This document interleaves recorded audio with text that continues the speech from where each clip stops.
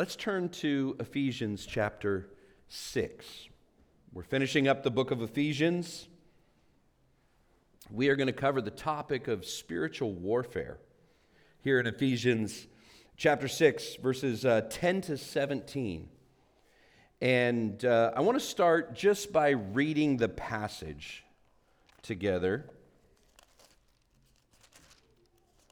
Ephesians chapter 6, beginning in verse 10, "Finally, be strong in the Lord and in the strength of his might. Put on the full armor of God, that you may be able to stand against the schemes of the devil. For we do not wrestle against flesh and blood, but against rulers, against the authorities, against the cosmic powers over this present darkness, against spiritual forces of evil in the heavenly places. Therefore, take up the whole armor of God, that you may be able to withstand in the evil day, and having done all to stand firm, stand therefore, having fastened on the belt of truth, and having put on the breastplate of righteousness, and as shoes for your feet, having put on the readiness given by the gospel of peace. In all circumstances, take up the shield of faith, which you can extinguish all the flaming darts of the evil one, and take the helmet of salvation and the sword of the Spirit, which is the word of God, praying at all times in the Spirit with all prayer and supplication. To that end, keep alert with all perseverance, making supplication for all the saints, and also for me, that words may be given to me in opening my mouth boldly to proclaim the mystery of the gospel, for which I'm an ambassador in chains, that I may declare it boldly as I ought to speak."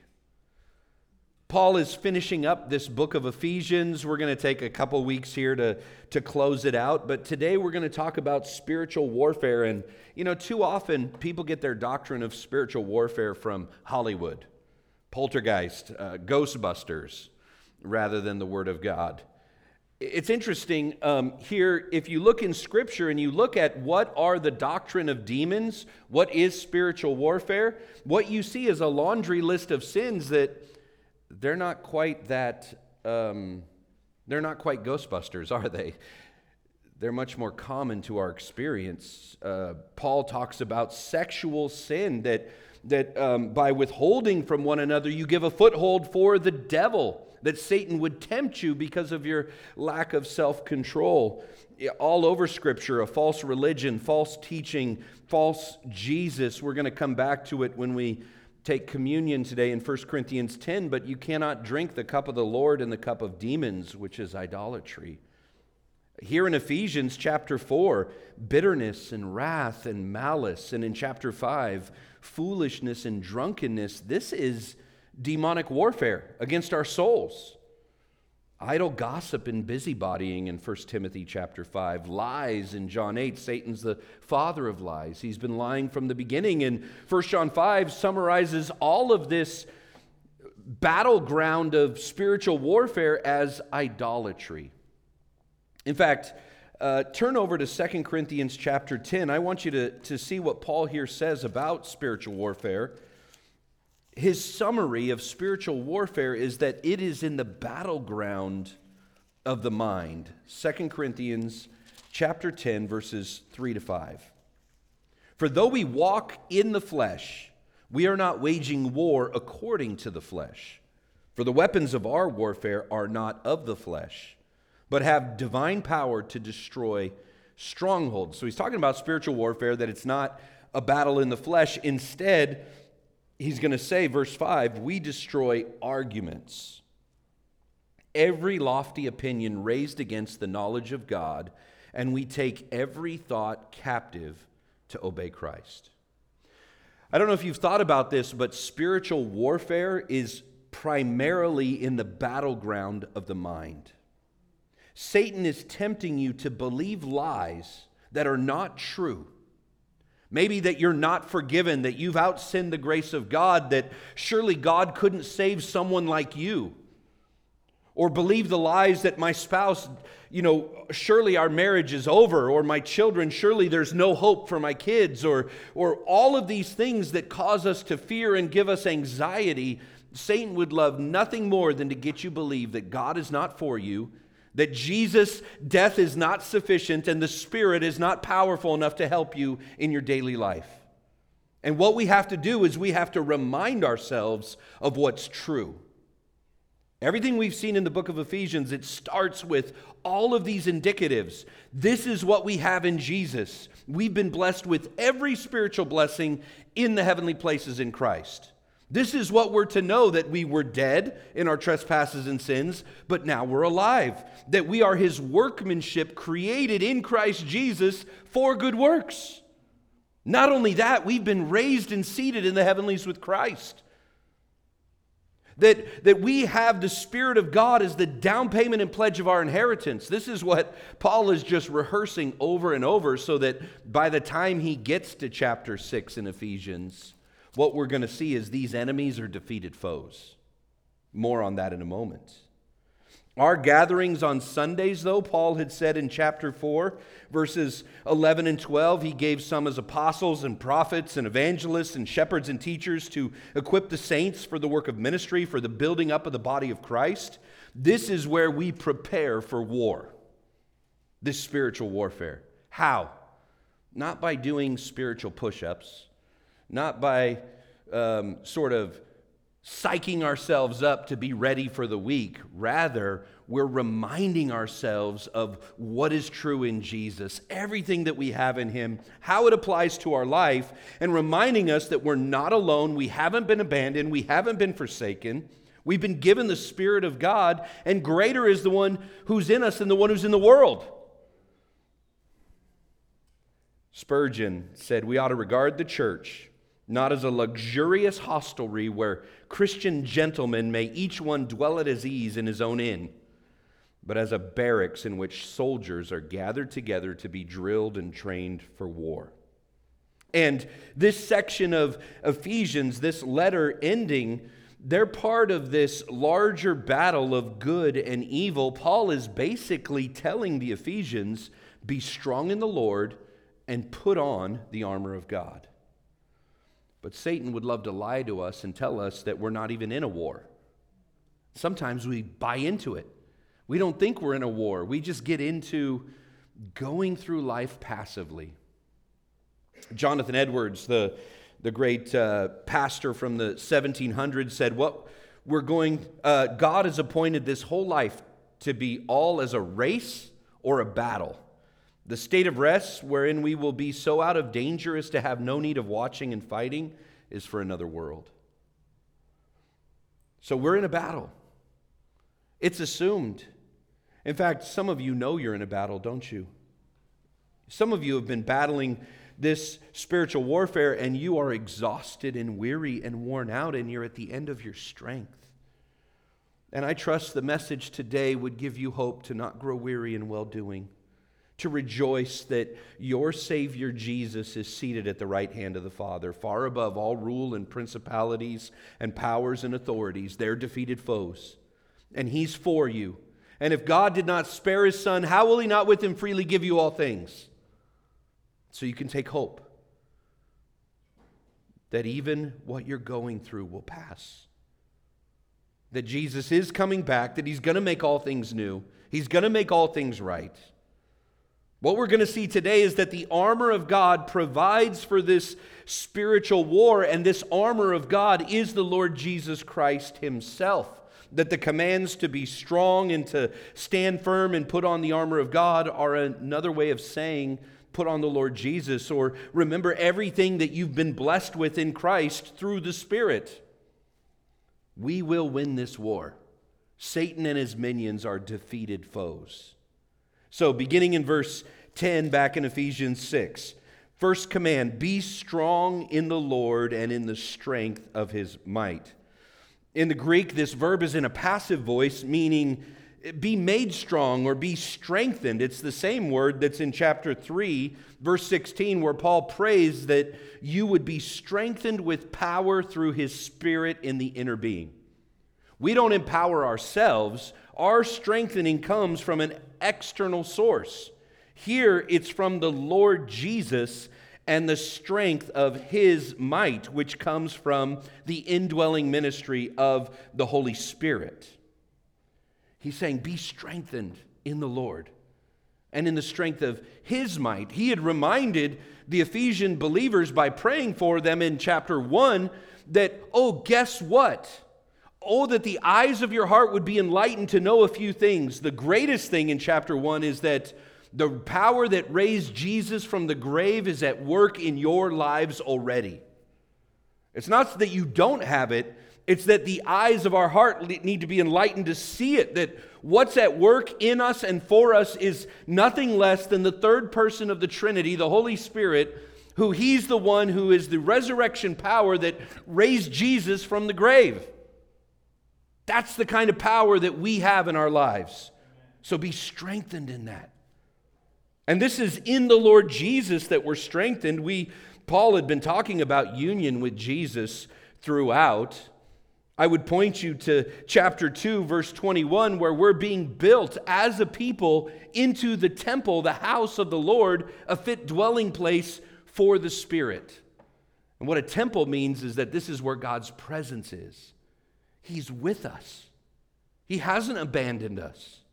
He hasn't forsaken us. There's an old Hebrew word, Ichabod is our English name that comes from it. Of course, we know that from Christmas time's coming, right? Ichabod Crane. But that means the glory has departed. Ichabod in Hebrew. That's what happened in the Old Testament. The glory of God departed the Old Testament temple. But here's the reality in the New Testament. The glory will never depart. It's not a building in Jerusalem anymore. It is us, the people of the living God. And God is with us. Christ has, in chapter 2, settled down and made Himself at home in our hearts. That is an incredible reality that God is with us. This is what we celebrate at Christmas coming up, that Emmanuel, Jesus is God with us. And if God is for us, who can be against us? Be strengthened in the Lord and in the strength of His might, in His mighty power. This is the power of God working on our behalf through the Holy Spirit. He emphasizes the importance of this power in the verse by placing it last. He's saying, be strengthened by everything that you have in Jesus that the Spirit has applied in the new covenant. I'm summarizing all 6 chapters of Ephesians here. But I have a slide. On the next slide, go back, there you go. Once we were dead, chapter 2, verse 1. Now we are alive. Once we were under the dominion of Satan, now we're seated in the heavenly realms. Once we were objects of wrath, now we are His glorious inheritance. Once we were separate, alienated from the life of God, now we've been brought near by the blood of Christ. Once we were foreigners without hope and without God, now we are fellow citizens, heirs of this kingdom that's to come. Once we were aliens, now we're household members. Once we were infants, now we're maturing in Christ. Once we were living according to our old self, now we have put off the old self and we've put on the Lord Jesus Christ. Once we were darkness, now we are light in the Lord. This is the argument throughout the book of Ephesians. And so when Paul says to the Ephesians in closing, be strong in the Lord and the strength of His might, he's thinking about all of these realities that we have. Hallelujah. I need to hear this today. Because Satan is tempting me to believe that I am still in that category of what I once was. He's tempting you to believe that. That sin you're battling with, that you thought was done away with forever and now it's creeped up again. And you're tempted to believe, maybe I'm not really a Christian. That battle that you're facing, the temptations you're facing, and you're weary and wore out and you're thinking, do I have the power to resist this? Well, not in your old self, but if you're in Christ, you're a new creature and you have all of these realities. Chapter 1, verse 3, you've been blessed with every spiritual blessing in the heavenly places in Christ. And so don't grow weary. Be strengthened in the Lord and in the strength of His might. Well, how do we get strengthened? Paul explains it. He says, put on the armor of God, verse 11. This echoes the earlier command in chapter 4, verse 24, to put on the new self. In fact, putting on the armor is probably a synonym for putting on the new self. And he says in verse 11, put on the whole armor of God that you may be able to stand against the schemes of the devil. It is a complete set of armor. It's able to completely protect us. The Father wants us to be protected fully in this spiritual warfare. And if you read the commentators, the armor of God can either mean the armor which God supplies, it can mean the armor which God himself wears, or it can mean the armor that is God himself. And I would argue that it's the last one, because Romans 13:14 says, "Put on the Lord Jesus Christ and make no provision for the flesh." This armor is available to all Christians. We all have this armor because as Christians, we have the Lord Jesus Christ. And the reason that we put on the armor of God or put on the Lord Jesus Christ is so that we can stand against the schemes, the strategies, the tactics of the devil. In fact, 4 times in verses 11 to 14, we're told to stand firm. Now, Satan, he tries to gain a foothold and exercise influence over our lives a number of different ways. In fact, in chapter 4 of Ephesians, we see it's through conduct that was characteristic of our old way of life, chapter 4, verse 22. Through lying, verse 25. Through uncontrolled anger, verse 26. Through stealing, verse 28. Through unwholesome talk, verse 29. And so he tries all these different strategies. In fact, I've used that illustration from the Puritans about Satan being a master fisherman who baits the hook of our flesh with the bait of this world system. And he knows how to take the bait of this world system and catch you with those temptations you're uniquely susceptible to because of your life and your experiences and the things that try to capture your affections. But this passage shouldn't make us fear. This passage of putting on the armor of God, knowing that we stand against the schemes and strategies and tactics of the devil, should give us hope and courage. Why? Because the victory has been won. According to chapter 1, verses 18 to 22, Paul says, having the eyes of your heart enlightened to know what is the hope to which he called you, what are the riches of his glorious inheritance of the saints, and what is the immeasurable greatness of his power toward us who believe. The victory's already been won. The Father is summing up all things in Jesus, and the enemy will finally be removed one day. So in chapter 1, Paul tells the Ephesians, guess what? Jesus has been raised far above all principalities and powers and authorities and rulers. Chapter 2, we've been seated in the heavenlies in Christ Jesus. By the time we get to chapter 6 now, and he says that our enemies, verses 12 and 13, we don't wrestle against flesh and blood, but against rulers, authorities, cosmic powers over this present darkness, against spiritual forces of evil in the heavenly places. Guess what? Jesus is above them, chapter 1. We've been seated in the heavenlies with Jesus, chapter 2. So guess what? They're defeated foes. We're already above them. We're in Christ. And putting on the Lord Jesus Christ, putting on the armor of God, reminding ourselves that this is a reality means that we can stand firm in the day of trouble. We can stand firm. Our warfare is spiritual, and the armor is necessary. And this word struggle, when he says wrestle, the ESV translates it wrestle because it comes from wrestling, the sport of wrestling. Every soldier in the Roman army knew how to use close hand-to-hand combat wrestling. I mean, could be translated jujitsu maybe. No, I don't know. Just kidding, it's not. Pancratia would be the Greek version that the Spartans knew of. But what he's saying is this is close quarter spiritual warfare. This is in close. Our struggle is against these enemies, but we've been delivered from this dark realm. We've been given every spiritual gift in Christ in the heavenly places. We've been made alive and seated with Jesus in his domain. So our struggle is against subjected powers. They're not greater than Jesus. We can win. we can stand firm. That's great hope.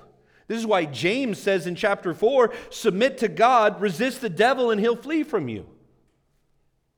And so we take up the armor of God, verse 13, that we may be able to withstand in the evil day, and having done all, to stand firm. Paul really wants you to stand firm in this war. And this reminds us that we can resist the devil because the Father's provided everything that we need for the battle. Now, a little comment on the armor of God. If you grew up in church and you had armor of God lesson in Sunday school and you built it out of cardboard, and I did that, I remember, putting on all of these things, the belt of truth, the breastplate of righteousness, etc. The armor of God has been at times interpreted to encourage greater human righteousness and effort. For example, the belt of truth, you might have been taught that it was study the word so well or speak the truth with integrity. The breastplate of righteousness, acting righteously in as many situations as possible. Feet fitted with the gospel of peace, proclaiming the gospel in as many places as possible. The shield of faith, stirring up willpower and belief. The problem is, how do we ethically provide the salvation that's in the helmet? Or how are we responsible for the sword of the Spirit? Brian Chappell, in his commentary on Ephesians, says the believer is in danger of missing the point of the apostle. If he asks the question, how can I provide truth, righteousness, the gospel of peace, faith, salvation, and the Spirit? But if the armor is in fact supplied by the Father through the person and work of the Lord Jesus Christ, Paul's point becomes crystal clear. He would do well to ask, who supplies truth, righteousness, the gospel of peace, faith, salvation, and the Spirit? Who's the one who supplies it? The Father in His Son, and applies it by the Spirit. So Paul is not saying, do more, be better, work harder. Otherwise, you're going to give in this spiritual warfare. Paul is saying, who is the one who gives us this armor? It's God the Father in the person of His Son. And when you put on the Lord Jesus Christ, you're able to stand firm. Stand firm, he says, verse 14, having fastened on the belt of truth, having put on the breastplate of righteousness, and as shoes for your feet, having put on the readiness given by the gospel of peace. So I would say verse 14 down to 16 is stand firm in Jesus. It's a command to be steadfast, to stand in the faith, to stand firm because God has supplied the armor. We don't stand firm in order to receive the armor. We stand firm because we have the armor. And our confidence is not in our abilities, but in the ability of our armor to withstand the assault. The belt of truth, verse 14. The belt referred to the leather apron which hung under the armor and protected the thighs. Isaiah chapter 11, verses 4 and 5. There's a dispute in the commentaries over what is Paul thinking about when he looks at this armor. Was it the Roman guard that he was looking at while he was in prison, perhaps chained to, this Roman centurion? Or is he looking at the Old Testament promises of God, that God is a warrior and God delivers His people and God is armored and able to win the battle? Well, you're going to see that I lean towards that latter one rather than the Roman soldier. Isaiah chapter 11, verses 4 and 5. But with righteousness he shall judge the poor. This is Messiah. And decide with equity for the meek of the earth. And he shall strike the earth with the rod of his mouth, and with the breath of his lips he shall kill the wicked. Righteousness shall be the belt of his waist, and faithfulness the belt of his loins. The armor that the Messiah himself wears in the book of Isaiah is now provided for his people as they fight in spiritual warfare. So what does this mean? In Christ, we have the belt of truth in the gospel of our salvation. Do you remember back in chapter 4 that Paul reminds the Ephesians, do you remember how you learned Christ? Chapter 4, verse 20. That you beheld the truth that is in Jesus, chapter 4, verse 21? Well, now put on that belt of truth. You learn Jesus and the truth is in Him. Put on the Lord Jesus. He's the one who's true. All of God's promises are yes and amen in Him, which means you have no reason to fear that you will out-sin the grace of God, that you will be cast out of the good blessings of the gospel. If you have Jesus, you have everything. Remember what's true. Remember what's true. Second, he says, put on this breastplate of righteousness, this piece of armor that covers the chest. Over in Isaiah chapter 59, verse 17. He put on righteousness as a breastplate and a helmet of salvation on his head. He put on garments of vengeance for clothing and wrapped himself in zeal as a cloak. This is Messiah again. The promised Messiah who's going to come and be a warrior for his people and deliver them and save them. And he has armor, and now we have the armor of God because we're in Jesus. In Christ, we have a breastplate of righteousness. In fact, back in Ephesians chapter 4, verse 24, the righteousness we have is the righteousness of the Lord Jesus Himself. Christian, when you think about the struggles you're going through right now, and you think about how does your Father in heaven see you? How does He look at you? What does He see? Well, what does the gospel say? In Christ, He no longer sees your sin. He sees the righteousness of His Son. You are not condemned. There's no condemnation for those who are in Christ Jesus. Why? Because Jesus paid for your sin by taking it upon Himself. And in your place, He gave you His righteousness. And the Father says, when He looks at you, He sees you as saints and holy ones and righteous. That is good news in our battle, isn't it? Because we don't look at ourselves that way. We look at ourselves with disgust and discouragement, and we want to just throw it all in and say, when am I ever going to be like Jesus? And we start to believe the lie that somehow because we're not yet like Jesus, that we never will be. And so we have to remember what's true in Jesus. That He is our righteousness. That the reason we're a Christian today is not because of our righteousness, but because of His. The reason we're still saved is because Jesus paid it all. And we have to remember that His Spirit is making us righteous, like Jesus. But He's going to get to that in a little bit.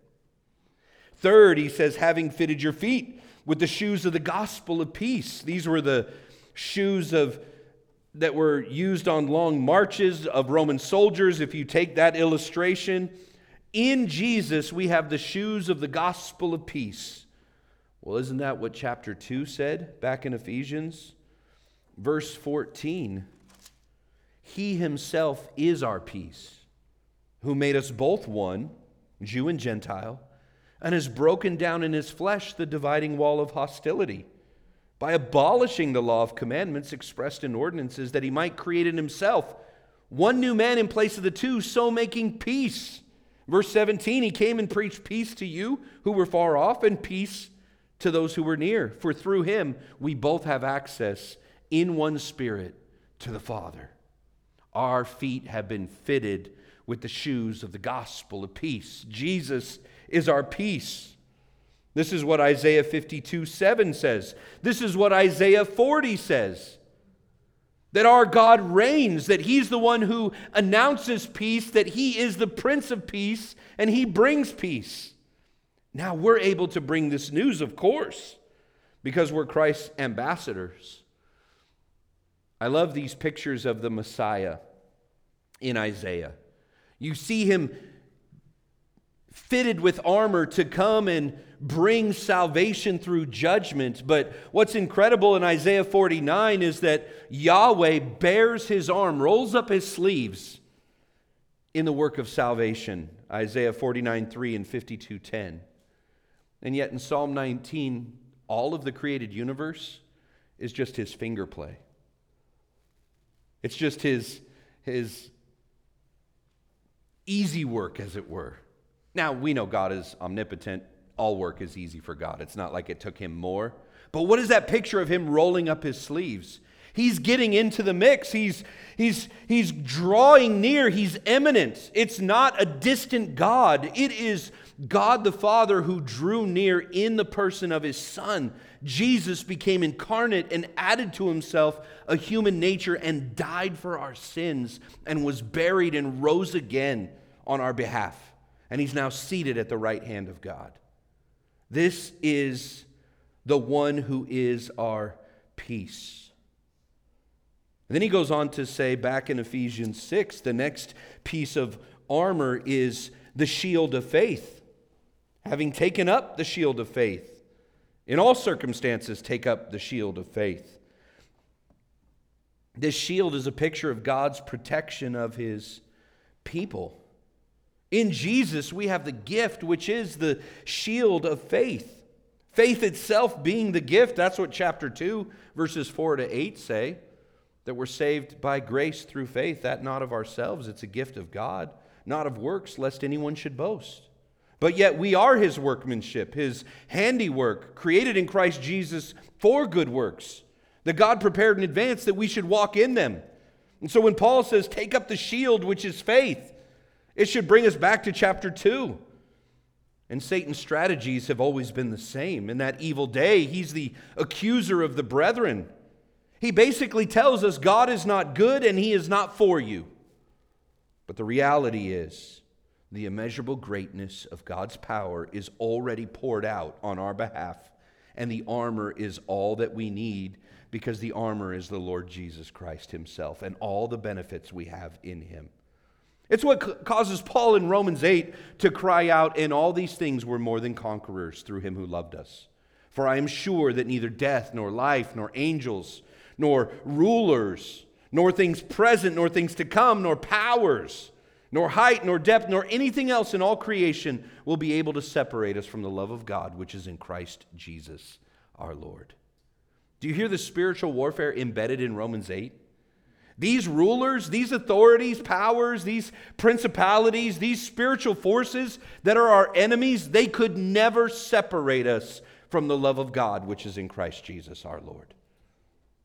That is good news. That's really, really good news. In Christ, we have all that we need.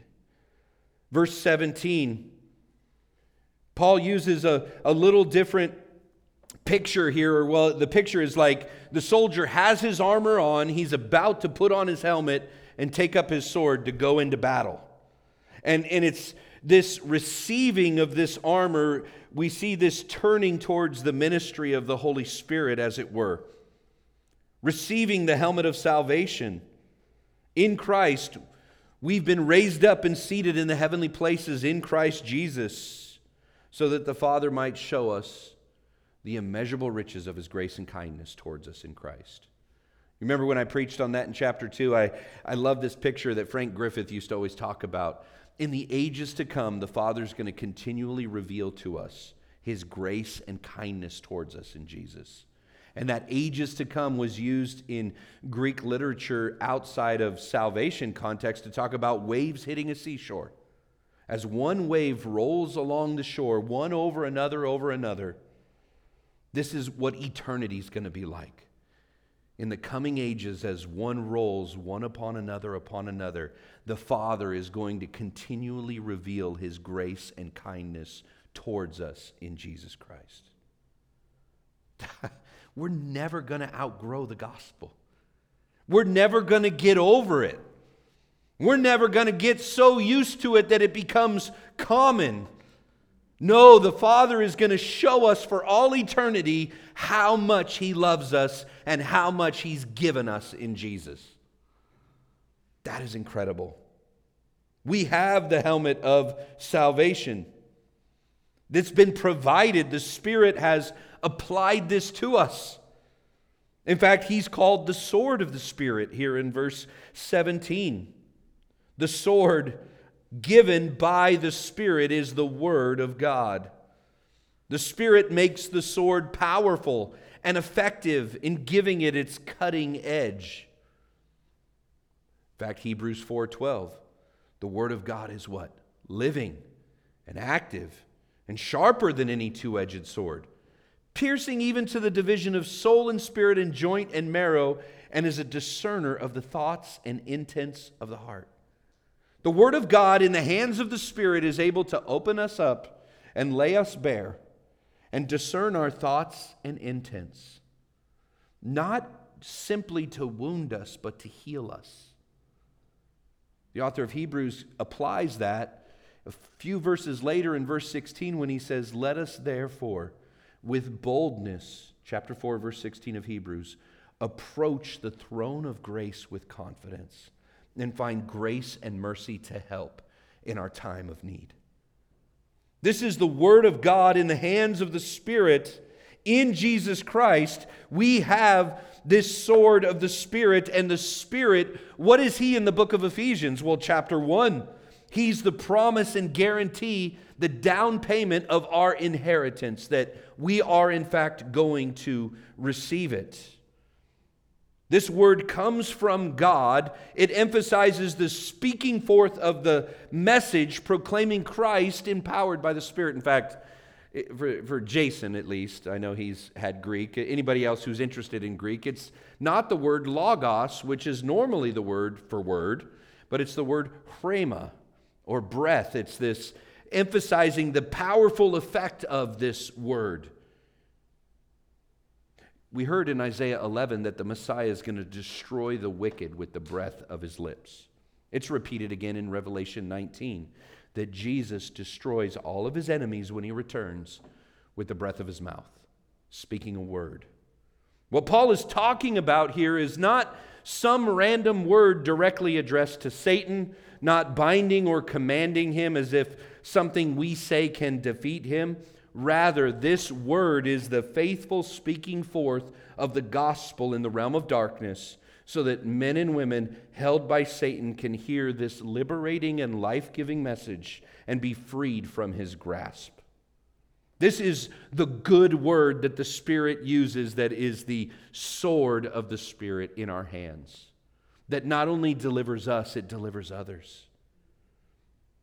Brian Chappell, in his commentary on Ephesians, reminds us what to tell ourselves in that day of Satan's evil attack. He says, "We should not say, 'Satan cannot touch me because of how truthful, righteous, and faithful I've been,' as if that was the armor of God.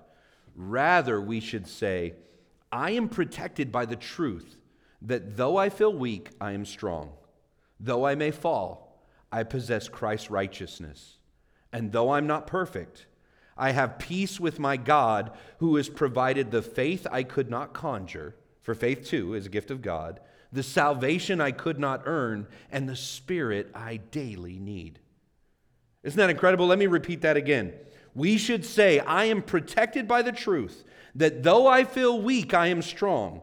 Though I may fall, I possess Christ's righteousness. And though I'm not perfect, I have peace with my God, who has provided the faith I could not conjure, the salvation I could not earn, and the Spirit I daily need."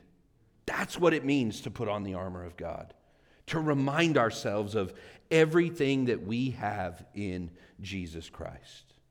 Now, what about those of you who don't feel strong? Those of you who've battled with the same sin your whole life. Those who don't feel that God's mighty power is working within you. I've been there. I've felt that way. Maybe you were praying for strength to conquer a lust, and you want God to strike the desire dead, and if anything, the lust is stronger than before. Well, let me say, perhaps He's giving you the strength to pray more fervently and more often. Paul's going to continue, we're going to look at it next week, that into prayer as part of the spiritual warfare that we need to have. He may be teaching you to love Him more, not because of what He does, but simply because of who He is. He's already shown you how much He's loved you in Christ. Maybe He's teaching you that when you can't see Him doing good, you're trusting Him because He is good.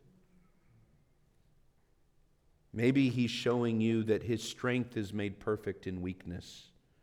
After all, we have this treasure in earthen vessels. Perhaps He's doing it to break down your pride and make you humble. What I would encourage you with is if He never gives you a visible expression of His strength in overcoming and defeating a given sin, be resolved to wait upon Him. Isn't this what He said in Isaiah? They that wait upon the Lord will renew their strength. They will mount up on wings like eagles. They shall walk and not grow weary. They shall run and not faint. Maybe He's teaching us to wait. After all, we're waiting on the return of our Lord Jesus Christ to make all things new. This world is not our home. We're pilgrims passing through. And in our passing, we're in a war. And this battle won't be over. We'll lay our sword down and our life down at the same time. And so, be encouraged, brothers and sisters. Don't be discouraged in that. Be encouraged, because greater is the one who's in you than the one who's in the world. In Jesus, we've been blessed with every spiritual blessing, and we've been given the Holy Spirit, who is the down payment and pledge of our inheritance. Hallelujah. What a salvation. Father, thank you for this time and this word. Encourage my brothers and sisters. I know some of what they're going through. I know what they've shared with me. I've prayed with them. I've wept with them. You said it's a good thing that we bear one another's burdens and so fulfill the law of Christ. It's good for us to know what one another are struggling with and wrestling over and battling, so that we can share the load. We can minister and serve as a priesthood of believers, that we can be the hands and feet of Jesus to one another. Father, as we go from here, as we face this battle, may we put on the armor of God, your armor, the Lord Jesus Christ. Remember everything that we have in Him and live out of that. Be able to stand firm in the day of trouble. I love it that in this illustration, we're not told to advance the line. We're not told to gain ground. We're simply told to stand, to be still and know that you're God. You're the one who gains the ground. You're the one who advances the line. We have this great promise that the Lord Jesus will build His church and the gates of hell won't prevail against it. And that the Spirit is coming to convict the world of sin and righteousness and judgment. And so we want to cling to Jesus. We want to keep in step with the Spirit, relying upon His power in our life. Be filled with Him to love and serve you and love and serve one another. Do this in our midst, I pray, in Jesus' name. Amen.